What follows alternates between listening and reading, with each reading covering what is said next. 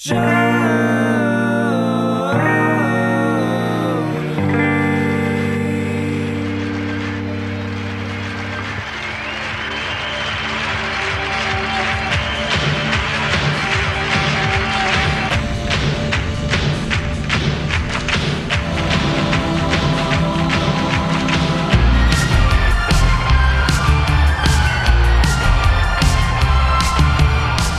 hello, everybody. Welcome to another installment of Show to Be with Mike G, the show of life, the show of punk rock a lot, the show of Bruce Springsteen, East Coast, West Coast, and so much more. Today we're talking with Columbus, Ohio's great Jesse Hubbard and his new book, Punk Rock and Cocktails. Yes, I know I took this as another opportunity to talk about Rancid, to talk about Bad Religion, but you know what? It's worth it because punk rock is a metaphor for kindness. It's a metaphor for staying strong and being true to your community. So without further ado, I hope you guys enjoy this great chat with Jesse Hubbard.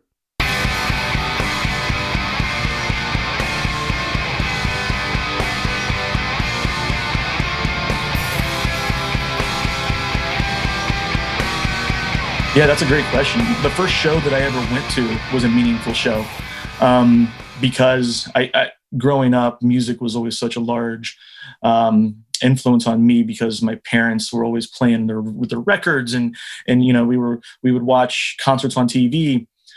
The first show that I ever went to, I was probably 6 or 7 years old. It was the Temptations. Oh wow! And obviously not the original. You know, it was the version at the time in the 80s. Yeah.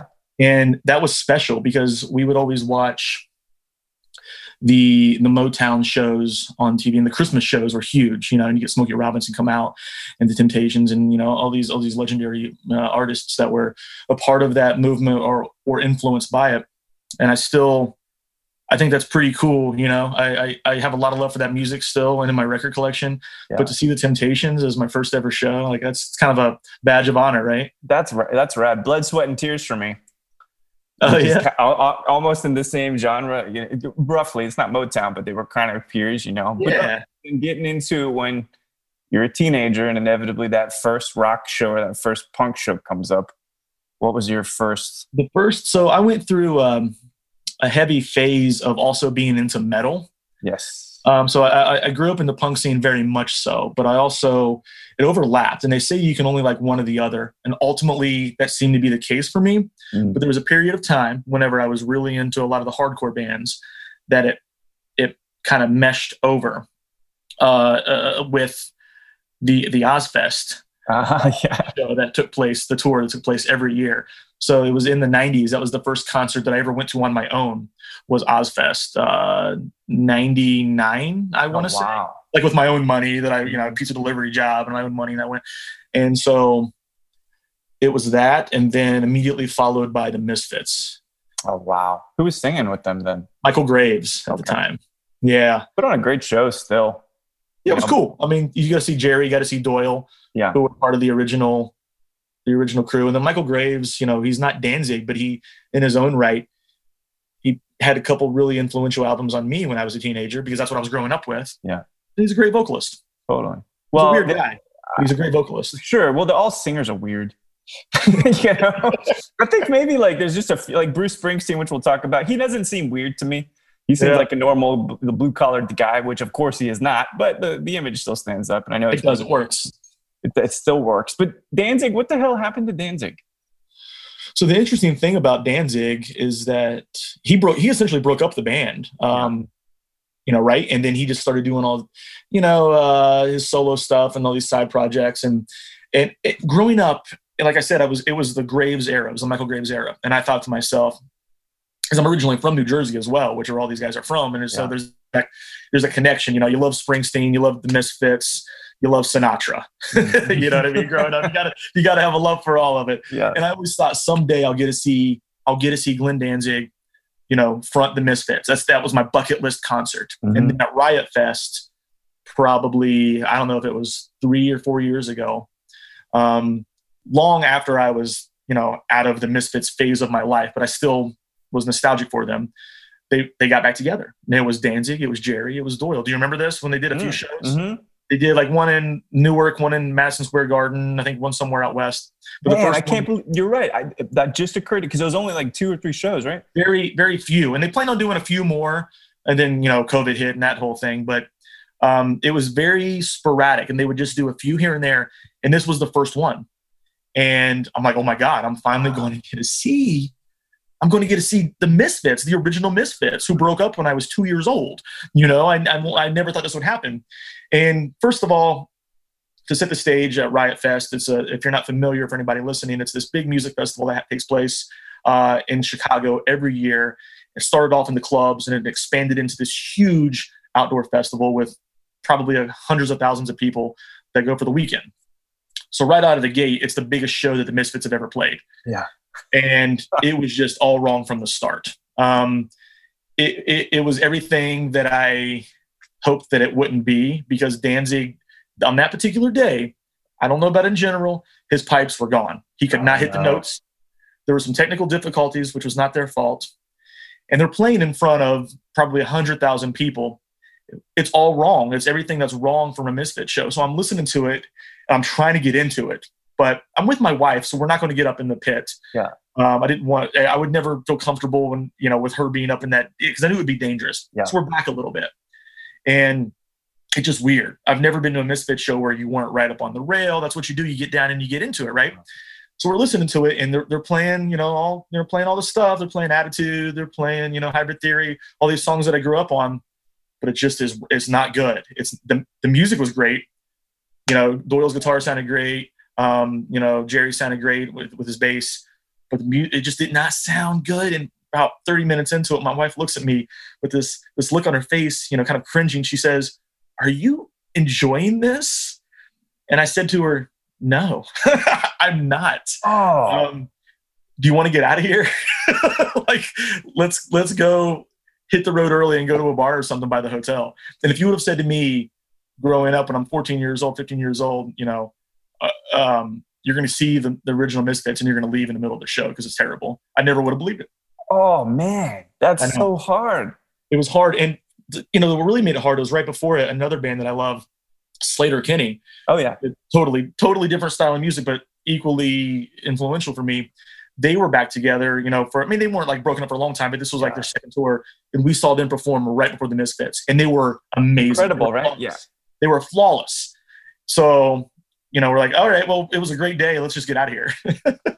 Man, that's such a strange, it's a really tough thing. I knock on wood, all of the reunion shows I've seen have been spectacular. Refused, spectacular. Quicksand, spectacular. You know what I mean? Like Tears for Fears, Zeppelin, like it wasn't Zeppelin, but it was Page Plant, like spectacular. But this thing is, because I grew up in Salt Lake City for a little bit, so I was straight edge for a little bit. And straight edge stuff, no longer, as I'm sipping some nice rare Eagle Rare from the early 80s. But we all evolve, it's like teenage romance, it's just kind of changes. But there is this ethos to punk, this ethos to straight edgism, which aren't really mutually exclusive. But so what is it about that fast, visceral, very dynamic and emotional music that you're drawn to in the first place? Because of course, it has influenced you to work on a book, which we'll talk about. Yeah. It was rebellious to start. It was authentic. It was something that wasn't like what was being played on the radio at the time when I was a teenager. And I liked that about it. I felt like it was mine. Because there wasn't a lot, there was a small group of guys that would hang out and, and they'd smoke cigarettes and wear, their NoFX shirts or the Misfit shirts or, their Black Flag shirts, but there wasn't a lot. Yeah. And they were, I was coming into the high school and I was a freshman, and I had already discovered some of these bands that I was into, but I talk about it a little bit in the book, but the music that I loved didn't make me any more popular or cool with the general public of my high school. Mm-hmm. It felt like it was mine. It was something that I discovered, going to the record store, like, all right, you like Pennywise, check out Bad Religion. Yeah. You know what I mean? It's like, you like the Bouncing Souls, check out whatever, and it was just this really personal connection that I had with the music, and the lyrics were all about being true to yourself and being who you are. I never really bought into the idea that you had to dress a certain way, the punk uniform, you know what I mean? Mm-hmm. And that's not to say that I haven't had a mohawk or haven't had some studded belts in the past, but I don't think that you have to have that to be punk. And a lot of these bands, you know, like the Offspring or whatever, they dress like I dress. Mountain Souls, they dress like I dress. You know what I mean? Yeah. Regular, true, authentic guys playing music that was rebellious, but also fun. Mm-hmm. And I just connected with it, you know? Yeah, it doesn't make you popular. But, and I say this, and I won't be under fire for it, but there were those girls, the punk girls, that was the dreamy thing for me. You know, that they were just so, not tattoos, but like the dyed hair and stuff. So there's like definitely aesthetic in the 80s, early 90s especially. But one of the things I kind of found interesting about your tale is, you know, you're growing up in Jersey, you moved to Oregon, you moved to Kentucky, you moved to Columbus, Ohio. Mm-hmm. But I'm curious, you know, I did the same, but what was the impetus for moving around so much? So I was born in Jersey and spent part of my childhood growing up there, and then went to high school in Ohio. Oh, okay. My dad was from the Bronx. Oh, wow. Yeah. And then moved to Brooklyn shortly thereafter. My mom is from Ohio. So that was the connection between the two. Well, how did it begs the question, how did they meet then? From the Bronx to Brooklyn? Out east. My dad was in Jersey. My mom moved out east after high school to work for IBM. You know, move east for the job, and they met, and that's where they lived for quite a while. You know, and myself and my brother were born, and we were out there, and ultimately we came back to Ohio so my mom could be closer to her family when her mother was ill. Mm-hmm. And that really kind of shaped that. And then the funny thing is, had I stayed out in Jersey, I probably would have found more like-minded individuals with the music that I was so into than I would have going to high school in Ohio. Yeah. Rural Ohio, where, you know, you really had to discover the music on your own with the zines, going to the record store, talking their ear off. You know, that was the haven back in the day, right? But then to answer your question, I guess, in my adult life, I wanted to have some adventures. I worked in radio once upon a time. Really? What'd you do for radio? I was a DJ at some stations. I was a producer at other stations. Then I did some promotional work. Did that for about 8 years. No kidding. So do you have, you know, because it's so adjacent to live performance of music, do you play? Do you produce? Is there any kind of overlap there? I used to play. I mean, I still play guitar. I used to play more than I do now, and just like shitty punk music. You know, that's part of the reason why I got in the radio. It's like I'm never going to be able to make it. You know, I'm never going to be a musician. You know, I'm a musician. Right. You know, but I'm not really a musician, and I'm never going to go anywhere with it. So to work in radio, and you know, which inevitably took me out back east in my adult life to work for K-Rock. You worked for K-Rock?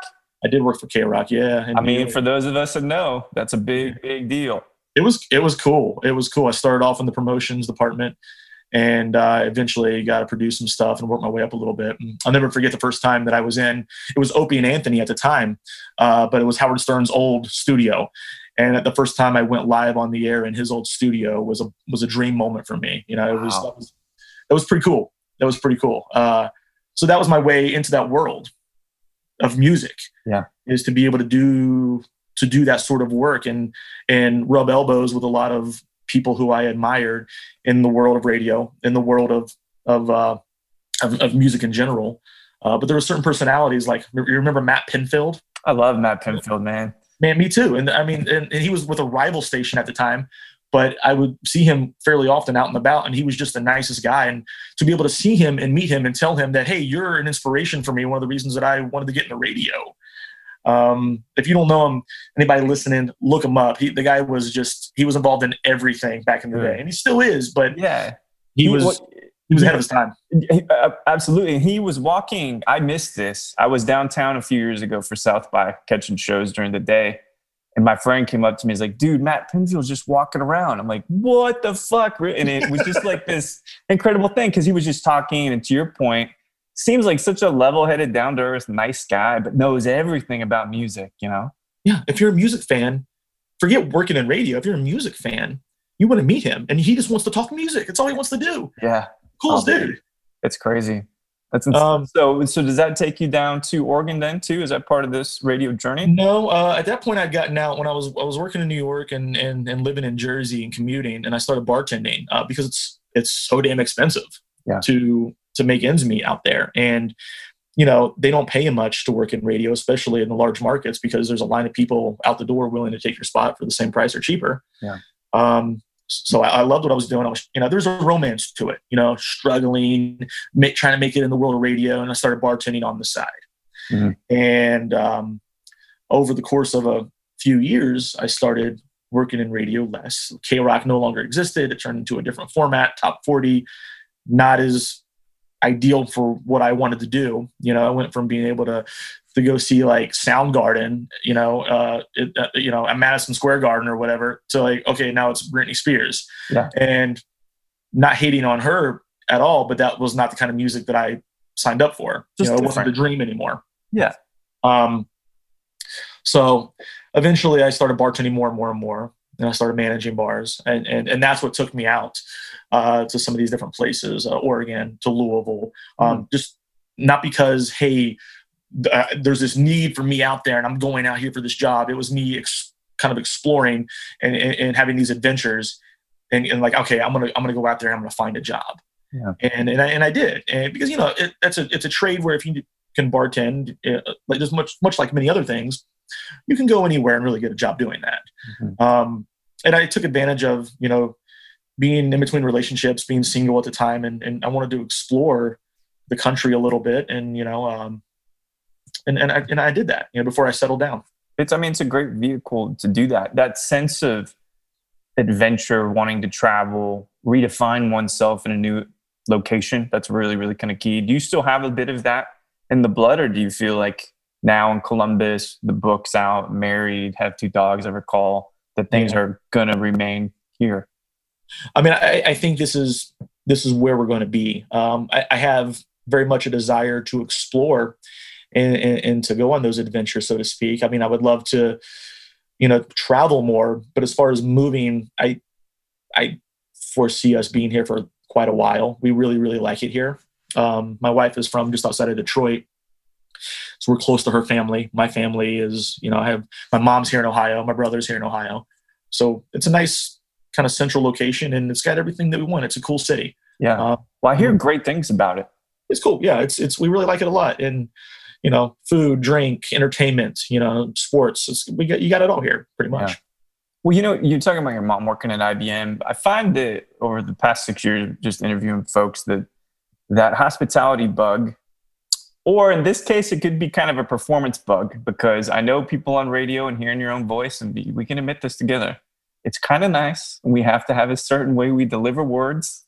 Most people are listening. And that there's something kind of cool about that, because there's a performance element. But was your father in hospitality at all? This kind of drive to help other people, to perform? What kind of stuff was he into? So what's cool about that is, and I didn't know this until later in his life, I did not know that he was. Oh, he told me that he did bartend. So my dad worked on the railroad. That was his career, starting in New York, and then going Jersey, New York, DC, doing that route.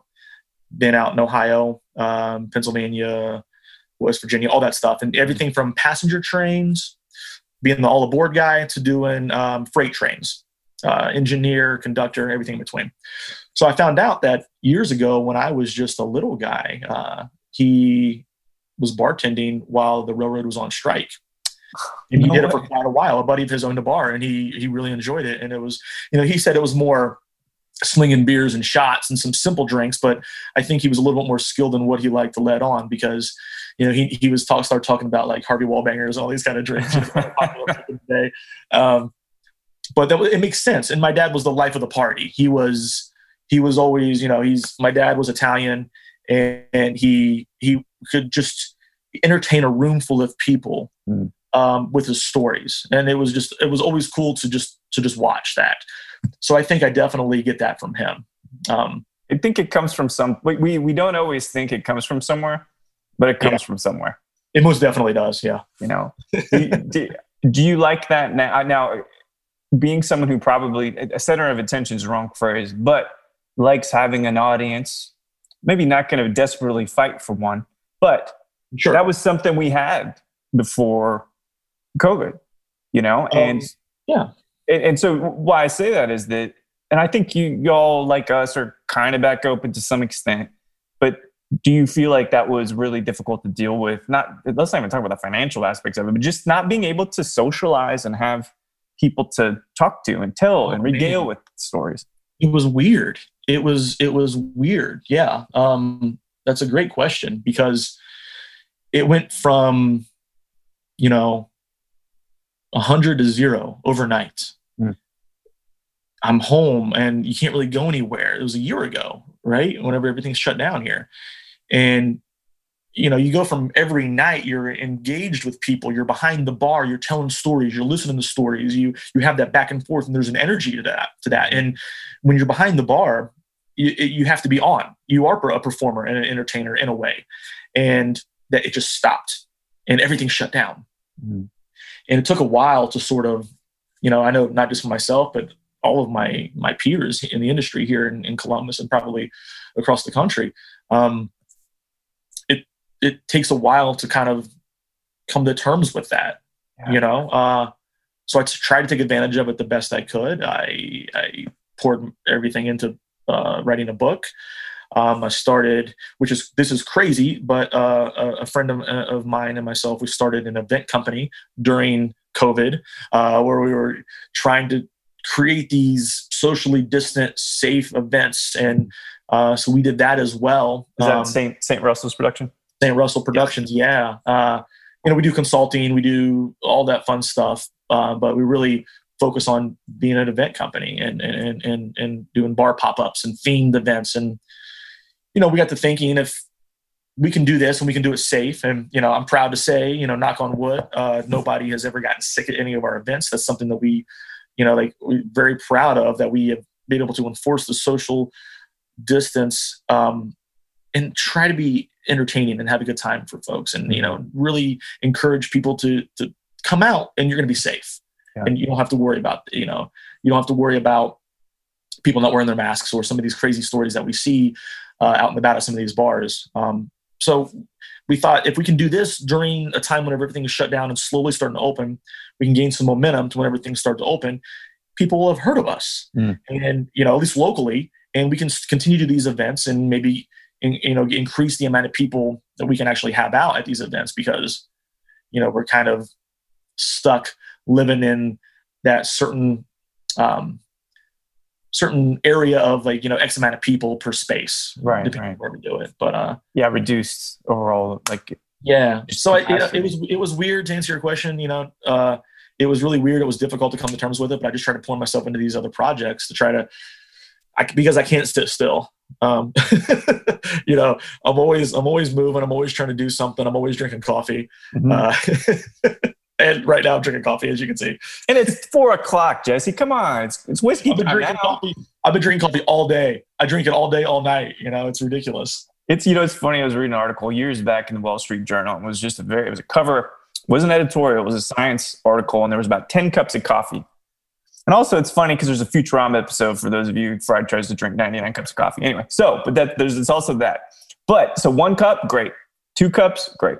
3, not so good. 4, not so good. 5, not so good. 6, great again. So it goes back up. It's the only thing. Drugs aren't like that. Booze sure isn't like that. Pizza's not like that. So coffee's got a real distinct advantage, I think, for us. It's a very unique experience. Yeah. and we're back. 6 cups. I'm back. Yeah, that's right.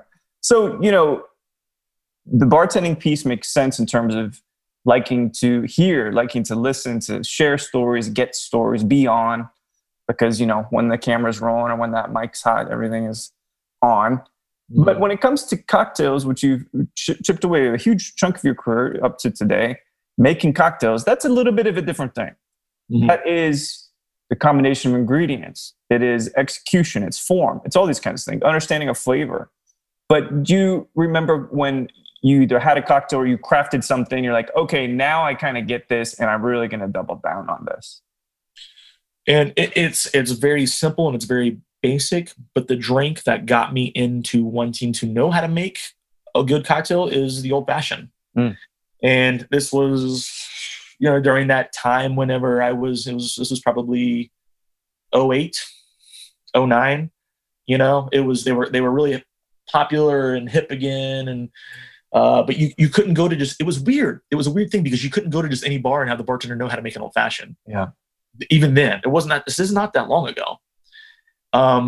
Because people weren't really buying them enough, I guess. But having a couple of those, a couple different bars, it really turned me on to like, okay, this is a really good cocktail and it's really simple. What else could I make? And I started bartending a little bit, and it really kind of set the tone for that and made me want to dive deeper into it and watch videos and read about it, because I was so nervous and so green behind the bar. I bartended a little bit in college, but it was more of just like beers and shots and stuff like that. It wasn't. Where'd you go to school, by the way? I went to school at OU. Oh, cool. Okay. Yeah. Did you finish up or did you? No, I got a job in radio and I left early for that. So that was kind of cool about it. And that's something that I tend to be kind of, it's a double-edged sword, because part of me wishes that I would have stayed, but I was going to get a job in radio and I had the opportunity. So I left to do that. And here I am today. I'm not doing anything at all related to what I went to school for. Right. So it's like I would have paid more money, but I got some really good experience. So, back and forth. But it's kind of a badge of pride for me in a way. Like, I've carved out a successful niche for myself without having that piece of paper, which is kind of cool. That being said, I would still encourage my children someday to go and get their degree. But, it's kind of cool in a way, I think. Well, I like that because it's different. It's hypocritical of me to say, but I've got a couple degrees, and I'm not boasting, because what I'm going to say next means the ROI on those degrees isn't really where it should be, but the brand equity, if you will, that you build for yourself by doing things that you enjoy and that you love, and then ultimately becoming around, whether it's a production company or whether it's as an author, that far, you just have to see the con long enough to know that you'll win, but it just takes some time. It's funny. I have a lot of friends who are very well read, very educated with multiple degrees, and some of which are actual writers. And I was laughing the other day with my wife, and I said, the smart money would not have been on me if you were betting who was the first one to put a book out. Yeah. It would not have been on me. Well, I'd much rather read about you connecting punk rock bands and songs to cocktails than I would about someone effervescently reflecting on life. Yeah. At least with the punk and the cocktails, like, we have an experience we can kind of understand. There's a tone there. Yeah, you get a story about like me getting kneed in the head at a Bouncing Soul show, and and then I make a drink to go along with that with my experience. Well, how better to wane off and get rid of all the pain from getting kneed in the head? But so you, as the bar backup, because you're working at Great Southern Whiskey Bar, is that what it's called? Something in the. You're still there? No, they shut down because of COVID.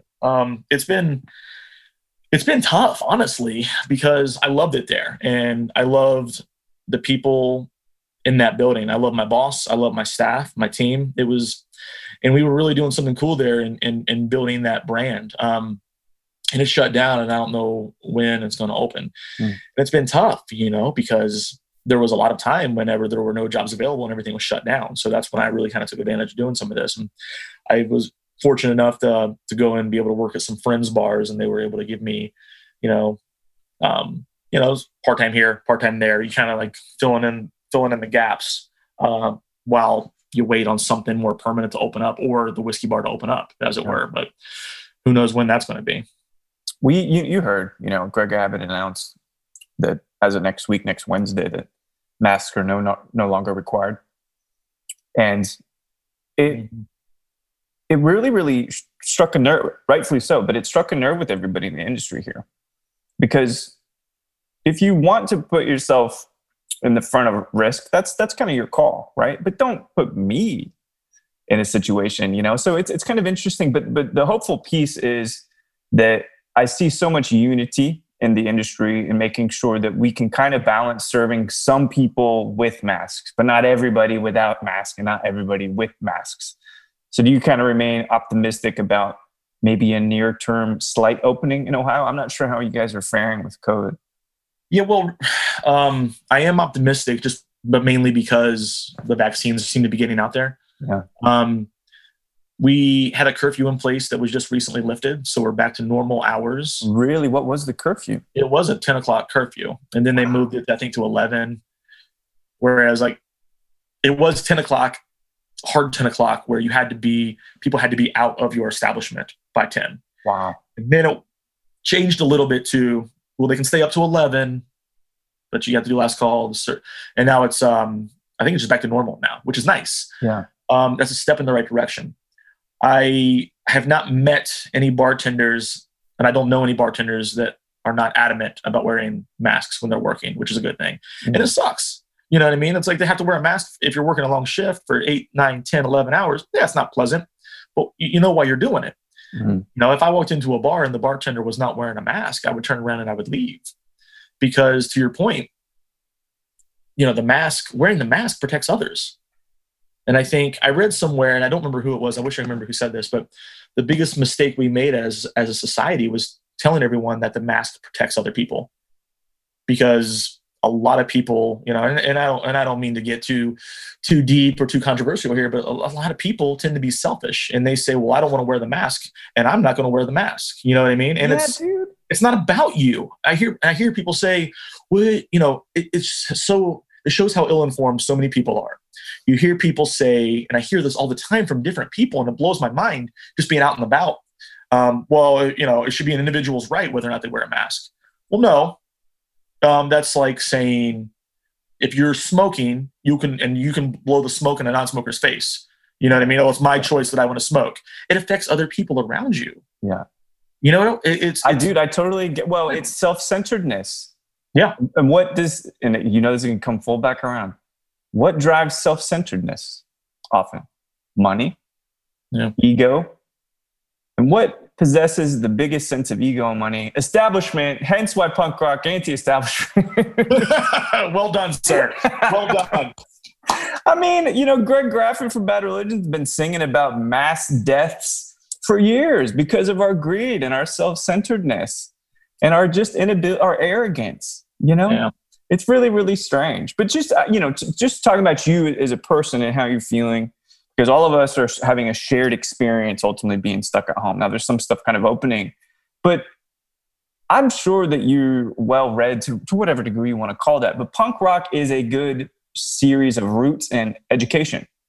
It really is, in my opinion. How do you feel about people just debating whether this table is made of wood or not? You get my point? Yeah, it's tough. It's it's turning something political that should just be about human kindness. Yeah, you know what I mean. Mm-hmm.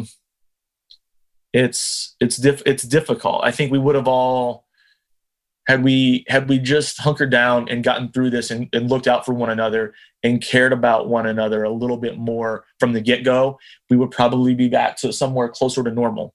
Mm-hmm. I'm sick and tired of hearing people complain about, well, I don't want to go to the new normal. I want normal. Well, wear your damn mask. Right. Wear your damn mask if you don't want to go to a new normal and you want it to be like it used to be. Yeah. And when's the last time you fell in a pit and someone didn't pick you up?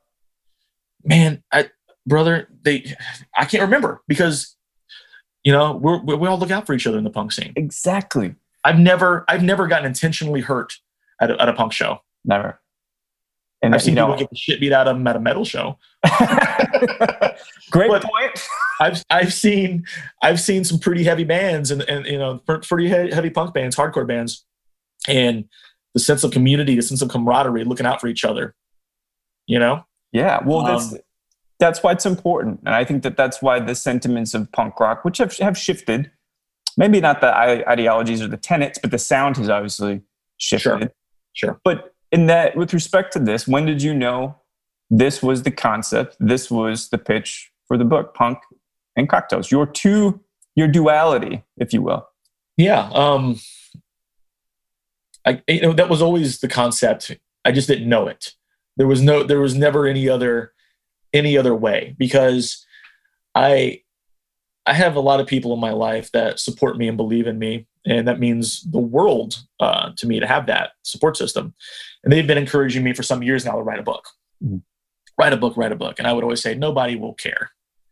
Why would they care about my book? And then I just got to thinking about it. You hear write a book, you should write a book, blah, blah, blah, blah, blah. And finally I started to buy into it a little bit. Okay, I'm going to do it, even if nobody cares. Mm-hmm. It'd be a cool thing to do, to have that tangible item in my hand that I created this. That'd be a cool thing, even if I have to self-publish it, so be it. So I started thinking, why will people care? What can I do? It's got to be this cool niche. There's got to be something that I haven't seen anybody else do. It's not to say nobody has ever done this, because I'm sure somebody's probably done something similar to this somewhere out there, but I hadn't seen it. And I started writing about it. The first bands I wrote about was Lucero and the Bouncing Souls. And it just it just came out, and just my experiences with it. And I didn't want to go on. It was too long. It was finding the balance between telling a little bit about the story, but also equally focusing on the cocktail. And it just sort of came together. And I tweaked it. I reached out to all of the bands in the book to get their permission to be in the book, to use their name and their likeness and their artwork. And the feedback that I got from some of the bands was like, oh my God, this is such a cool idea. Amazing. So I started really believing in myself. I mean, if Henry Rollins emails me back and tells me like, yeah, go for it, that's awesome. I'm like, all right, that's cool. There's something there, Ken from the Dropkick Murphys was super into it and supportive, and Tom from the Menzingers. And it was like, oh my God, some of these guys they're actually into this idea. Maybe there's a market for it after all. Yeah. Maybe people will care about this book. Because if you don't know who I am and you're in California, why do you care? But you know who these bands are, and maybe you like the concept, So that's what I started thinking about. What's the concept? And then it just sort of came together. Stories and creating cocktails for these bands, because that's something that, music's always inspired me to begin with, mm-hmm. In my different avenues of careers through my life. And I've made cocktails for, based on bands and things. And it just sort of naturally came once I decided that this was going to be the concept. It just came pouring out. And I can't wait to get started on volume 2. How long did it take, you think, from pencil to page? Probably about 6 months. That's pretty good, actually. Yeah, I mean, I probably could have got it done quicker, but there was a small period of time where I was almost done, and I just couldn't finish it. I couldn't quite, dot that last I and cross that last T. Mm-hmm. And I think it was just nervousness and fear that, all right, I'm really going to put myself out there. You know what I mean? Like, okay, I'm doing this, I'm putting this out there once this is done, and people are going to either embrace it or they're going to negatively judge it.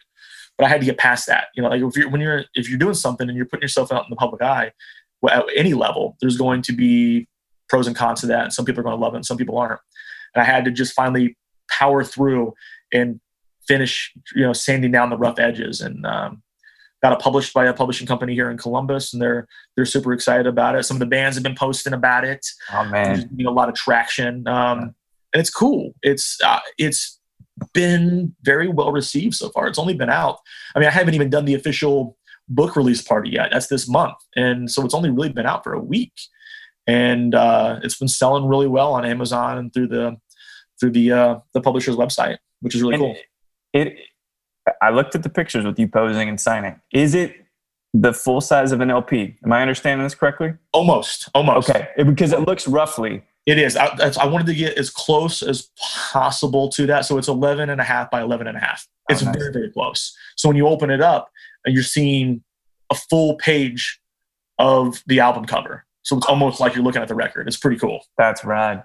Yeah. It's such a cool concept. And I think in the face of unprecedented loneliness, on being uninspired, like all these things that are negative, I've seen so much good come out of it, you know, and I've seen so much creativity come out of it. And I think that whatever the roaring 2020s will be, if it's 100-year cycle, you know, I think we're going to see something like that. But another thing that I've noticed that, you know, I was reading about, you try to give back to the community as well.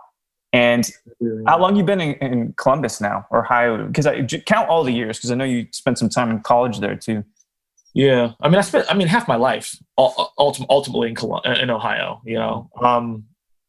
So, but we've been back here. We've been back, I guess 3 years now. Does that sound right? 3 years. This last year has been crazy. So about 3.5 years we've been in Columbus, my wife and myself, and yeah, it's been great to be back. That's something that I try to do. It's a unbelievable blessing for me to be able to use, you know, what I do and as a way to give back and try to raise money for charities that are important to me. You know, whether it be St. Jude's, you know, we've done stuff with St. Jude's and Toys for Tots and the Prostate Cancer Foundation, and just raising money for cancer research in general. Those are things that it's so humbling and so rewarding to think that because I can mix some ingredients together for a drink that can somehow raise money to do good. It's unbelievable to me. And I will never turn down an opportunity to do a charity. I hope to do something to raise money for some local animal shelters in the future. I'm talking with some people about doing that, you know, because dogs are the best people. Yeah, they absolutely are. I appreciate you know, bringing that up, man. That's it just means a lot that I'm afforded that opportunity to do those things. It's special. Yeah, when it right now is about more than us. Yeah, you know, a lot more. You know, to get a little bit lighter here, a couple questions left for you, but what is the most punk rock spirit? Now, this could include Amari, but I'm just curious what you might find flavor-wise that would align to punk rock mentality. Let's go. I want to go political, heavy, airy, DC style punk. So Bad Brains, Minor Threat, GI a little bit later. Okay, nice. I would say probably. I mean, I'm a bourbon lover through and through, but maybe tequila. Oh, you think? And I'm going to tell you why. Tell you why, because there's so many different ways that you can do tequila. You can do your Blanco, you can do your Reposado, you can do your Añejo, and they're all unique individual experiences. And I think it's really punk rock in the way that you can have it's almost subgenres of tequila, like that, you know. And then if you want to go, you know, mezcal, and that's a whole nother thing. Yeah. So I know it's not associated with that scene, but if I'm thinking something that I think represents it, I think I'm going to go tequila. That's interesting. I like that. I like that a lot. Yeah, because the subgenre thing is a huge bit of the discussion. Are you East Coast, West Coast, or somewhere in the middle? Well, here's the weird thing. I love that question. The weird thing is that, you know, being born on the East Coast, and I got a lot of love for those bands, but I connected so much at such an early age with the West Coast punk bands. Yeah. The gang vocals and the woes and the yes, and like you're gonna have these amazing melodic bass solos or intros to the song. You know what I mean? Like, so I love Bad Religion, Pennywise, Rancid, you know, Offspring, you know, all those guys out there, and just I probably have more favorite bands on the list that are West Coast SoCal punk than anything, which is crazy. I think it's interesting. Bad Religion, all-time favorite for me. Minor Threat, I didn't like Fugazi, but that's different. I get all heady and intellectual, right? So things kind of change. But all right, so we're going to talk about two other things. Hit me. You got a huge affinity for Bruce Springsteen. I know a lot of people do. And I know there's some fond memories of you being at a Bruce Springsteen show when your parents met your now wife. Was that the story? Yeah. Yeah, you did some like legit research. I'm trying my best. Very nice. Very nice. Yeah, man. Like, so Bruce, is where it all started with music. My dad was a huge Springsteen fan, and he during the time whenever Springsteen broke, was during the time that my mom and dad were dating. Out living in New Jersey, and they were living out there when this happened, before Springsteen was cared by anybody other than the people that were living out there in the boardwalk in Asbury Park, pretty much. And it was special for me, the music of Springsteen in general, because riding around with my dad, listening to those records, listening to him at the house, in the car, wherever we're going, and his music was always the soundtrack. It was always in the background, among other artists as well, but it was Bruce. And I went through a phase where, when I first got into punk, where I wasn't listening to Springsteen anymore because he wasn't punk and he didn't make me feel tough, and all that nonsense. And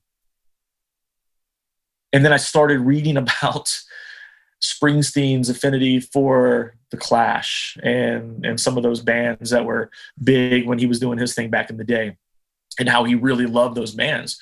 And I realized, probably at some point in my teenage years, that Springsteen, he's got, obviously his music is a punk rock, but there's some real similarities with the rawness and the authenticity of his lyrics in some of those early albums. And it kind of came full circle for me. So it's an interesting thing for people to hear that, yeah, Jesse loves punk rock, and if they know me, that's of course, yeah. And somebody meet me for the first time, what's your favorite band? And I go, well, my favorite artist is Bruce Springsteen. Wait, I thought you were in the punk rock. All right, now we're going to sit here and talk about it for hours, because I'm going to tell you how it all kind of interconnects. And you can say that about other artists as well, but is Springsteen really that different from Joe Strummer ultimately? You know what I'm saying? I do, yeah. Or Johnny Cash, for that matter. And there's this weird, wait a minute, now you're bringing country into it, but that brings it back to me about a school of thought and a way that you live your life, as opposed to a sound of the music or a uniform that you have to wear. That's what punk rock is to me. It's just being true to yourself in the face of adversity, or in spite of what's cool or popular. Just being authentic, And Springsteen is the definition of that for me. For sure. And I know this is going to sound, because they're not tough, but I got two people that I'm a music guy, and I've been playing for so long, and I really love musicality and stuff. And Springsteen is this guttural, Clash-like, although I do like Clash's music ultimately better than, but I get what you're saying as performers. But, Billy Joel was a boxer. He had a lot of aggression. He was always feeling like an outsider, and his music was a strange disparity between the man himself writing words on the page and how it was delivered in very, very halcyon pop melodies, So I find, for me, Billy Joel is that guy. I get that. When I was a kid, Billy Joel was another one of those artists that was played. Yeah. And where I don't hold him in quite as high a regard as I do Bruce. I've got love for Joel. I think he's brilliant. He's a brilliant musician. Yeah. And that's the thing, you get to a point where you realize in adulthood, it doesn't matter if the music makes me feel tough or look tough. I'm going to like what I like. Once you get to that point, it opens up a whole new world of stuff. I love Merle Haggard and Waylon Jennings. People are like, what the hell? I like it. You know what I mean? I like Kid Cudi and Kendrick Lamar too. But it's not about, cultivating this image anymore. It's just being true. But you said two artists. I want to hear the other. Phil Collins, man. I'm telling you, people hate on Phil Collins. They hate on him so much, and I feel so bad for him because he's been divorced like 4 or 5 times. He's losing his sight. But he just did it for him. He didn't give a shit. He's wearing khakis and a tucked in polo. He didn't care. Yeah. But it's just not exactly what we find to be the bite-sized and easy to digest identity of punk rock. Phil Collins is another one. Peter Gabriel was always the cooler guy from that band. Yeah. Because of the videos and the weirdness. But you talk about the khakis, and I want to share this with you real quick. I thought this is funny. I remember years ago, a buddy of mine and myself, we were at a Rancid show. And, we're just, wearing our, t-shirt and jeans, whatever, our Chucks, just kind of wearing what we wear. But it fit in with the crowd. We weren't decked out in spikes, but we fit in with the crowd. Yeah. There's 2 guys in front of us, and they were wearing khakis and polos. They didn't give a shit. And they were older. Yeah. And I remember, I thought that was the coolest thing ever. You know, because there's some people there that was kind of judging them a little bit, like, look at these idiots, look at these nerds. Yeah. And I remember I was talking to the guys and I said, I think it's so cool that you guys could just show up here and be comfortable being yourselves and rocking out to this band that clearly you know all the words to their songs, so you're fans. And they said, you know, when we were young, we used to wear the uniform and we used to do that, but now we're married, we have kids, and we still love the same bands, but this is how we dress now. And they said, someday you'll be us. And, you know, and right now, I mean, you can see I'm wearing a cardigan. Yeah. So like I'm turning into that a little bit. And I think it's kind of cool. I think of those guys a lot because they were the most punk rock people at that show to me. It's not about what you look like. It's about how you don't give a fuck. You just like what you like and you show up and you enjoy it. You know, this is who I am. This is what I like. Exactly. Now that doesn't mean you should be an asshole to people, but no. which punk rock people were as adults, they're like the nicest people. You know, they're super cordial and super communicative. And all that to say, if you know, the green mohawk and the studded leather jacket is who you are, then that's awesome because that's who you are. Yeah. But it's the need to dress that way whenever you feel like you're not really being true to yourself, but you're wearing this costume, wearing a uniform. That's the issue, I should say. Yeah, that's it. That's it exactly. So my last question for you, because you can't say Bruce Springsteen. Okay. As the answer to this, but let's get, let's do some Tennessee whiskey. You can't say Merle Haggard either because he was a sponsor for Dickel. But let's say you're drinking some Dickel. Okay, so this bottled and bond maybe that Nicole made is incredible. So you're anywhere in the world, doesn't matter, but you're sipping some Dickel bottled and bond, and you're having a conversation. You could have a conversation with anybody living or deceased. Who would you love to sit down and have a nice? In the world of music.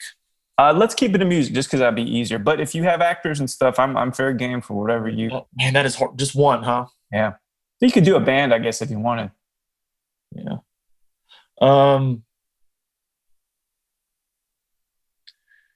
It would probably